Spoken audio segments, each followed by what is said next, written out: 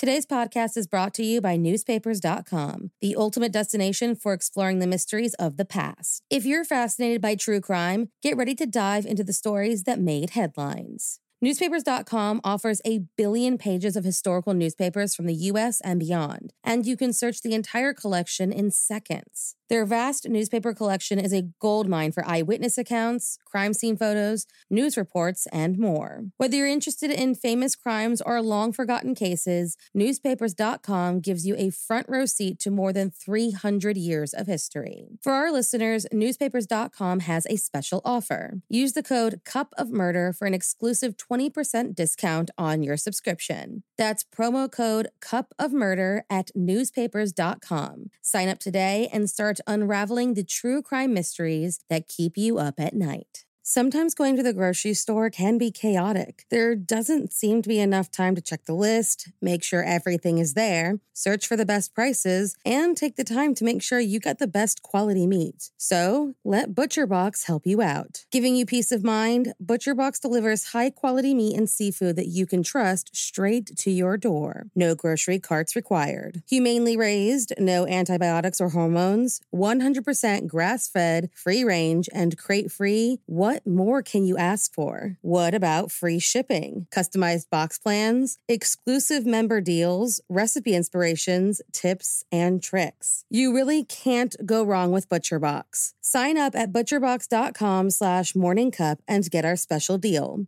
ButcherBox is offering our listeners a free for-a-year offer plus an additional $20 off. Choose salmon, chicken breasts, or steak tips free in every order for a year. Sign up today at butcherbox.com/morningcup and use code morningcup to choose your free for-a-year offer plus get $20 off your first order. There were 2 more murders 15 miles away. When police arrived, they found the telephones and electricity lines. We have a weird homicide. A scene described by one investigator as reminiscent of a weird... Morning. Cup of murder. He said, she said can make any case difficult.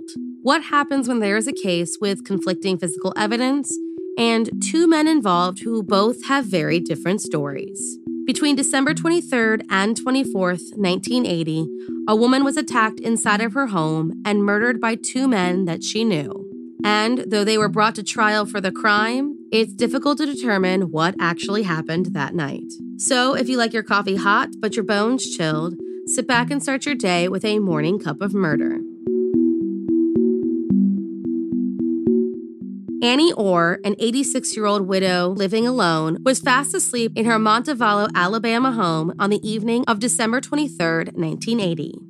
The holidays were just a few days away, and I can imagine she closed her eyes for the night, peacefully anticipating time with her family. Instead, she was woken up by a blow to her body with a blunt object. 2 men had broken into her house and repeatedly raped, beat, and suffocated her to death as December 23rd became Christmas Eve. She was left with a pillowcase taped around her head, the tape ultimately leading to her slow asphyxiation. The 2 assailants left the woman to die as they grabbed any money and valuables that they could find. Since she lived through the rape and assault, they could hear the elderly woman, a woman they knew, begging for them to take whatever they wanted in exchange for her life. She pleaded with them until she took her last breath. When police found the crime scene, they also found a trail of playing cards that led straight to the home of 18-year-old Victor Kennedy, a petty criminal who did odd jobs for Annie Orr. He and his accomplice, a 19-year-old boy named Daryl Grayson, were arrested and brought in for questioning. Daryl, drunk, claimed he could not remember anything after starting his drinking session at around 5 p.m. on the 23rd. He waived his right to a lawyer and eventually admitted that he and Victor decided to break into Annie's home after doing some odd jobs from her and seeing the contents of her home. Now, here is where we get 2 very different stories. According to Daryl, he and Victor spent the day drinking before going into Annie's house on Victor's suggestion. That he had been planning the robbery for a few weeks and needed some money for Christmas. That he grabbed a gun and led Daryl into Annie's bedroom. That it was Victor who grasped Annie's throat as she slept and encouraged Daryl to take turns raping her before hitting her in the head with his fist, holding her down and instructing Daryl to wrap the tape and pillowcase around her head. that all of the most brutal details of the crime were committed solely by Victor, and that while raping her, he knew he wanted to leave the house. And of course, that he was too drunk to really remember all of the details. According to Victor, he accompanied Daryl Grayson to Annie's home so he could get some Christmas cash. That he was walking through the house looking for some money when he saw Daryl raping Annie. That he had been there during the attack, but was not in the room, nor had he participated in putting the pillowcase on Annie's head that ultimately led to her death. Unfortunately, aside from the men's statements, the case against them was largely circumstantial. The hair found on her body did belong to a black male, and while both men were black, forensics could not determine that the hairs belonged to either man. Analysis on the semen found was connected to Victor, but they did say that there was too much present to come from one ejaculation. Some did come from Daryl, but with the men telling different stories, it was difficult to determine who bore the responsibility for the crime. There were also ballistics arguments about the caliber of gun used to shoot a hole in Annie Orr's wall, and if it matched the gun Victor Kennedy had brought with him that night. Daryl Grayson was tried before an all-white jury with a lawyer who usually handled divorces and had never tried a capital case before. In the witness stand, he once again confessed to the crime, but insisted that he was drunk at the time and did not recall the complete series of events. An expert testified that the bloodstains found on his shirt, one that was recovered from the woods nearby his house, was the same blood type as Annie Orr and Victor Kennedy. He was type B, and another expert testified that a large bloodstain and semen stain found at the scene belonged to Daryl Grayson.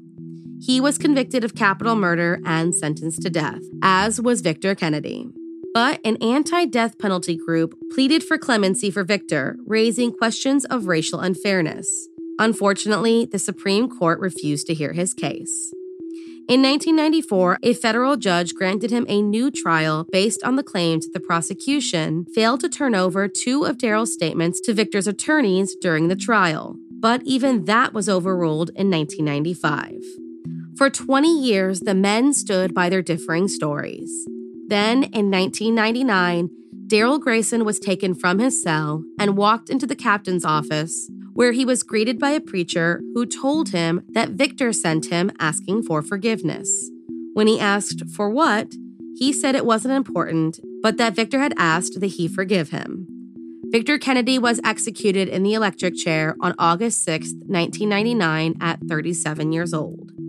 Just before he took his last breath, the man who was just 18 years old when he committed murder told the Orr family that he was sorry. A few years later, an activist named Esther Brown began looking into the case. According to a source, Daryl Grayson could not have killed Annie Orr because he was passed out somewhere else when the crime was committed. She reached out to the Innocence Project and worked to see if DNA found at the scene matched Daryl Grayson. If they could prove that the sperm found at the scene didn't match Daryl's, then the main argument that earned his conviction would become null and void. The sperm and its proof of her rape was the main aspect tying him to the crime, meaning the only thing that placed him in Annie's home at the time of her murder was his alcohol-influenced confession. And as we know, false confessions, especially in cases that involve race, can be quite common. As Daryl's execution date approached, a number of groups worked to try and stay his execution and to get the proper DNA testing done. The Innocence Project offered to pay for a test that could have results in 30 days, just 2 hours before his execution.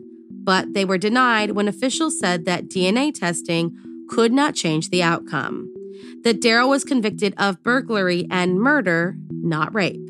That testing the DNA could have successfully proven that he did not rape Annie Orr, but did nothing to disprove that he was there that night and was partially responsible for her murder.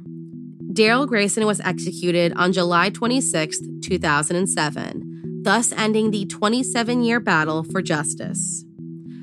Were Daryl and Victor victims of the disproportionate sentencing of Black men, or were they adequately sentenced for the heinous crimes they committed? The case is still one that is debated amongst those living in Alabama. It is worth noting, though, that of Alabama's 200 or so death row inmates, almost half of them are Black, despite the fact that Black individuals make up only a quarter of Alabama's population. Thank you for joining me in my morning cup of murder. Please join me again tomorrow to hear what terrible thing happened on November 24th. Don't forget to rate and subscribe and let me know how you like it.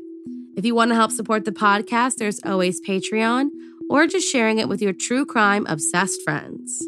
And remember, stay safe.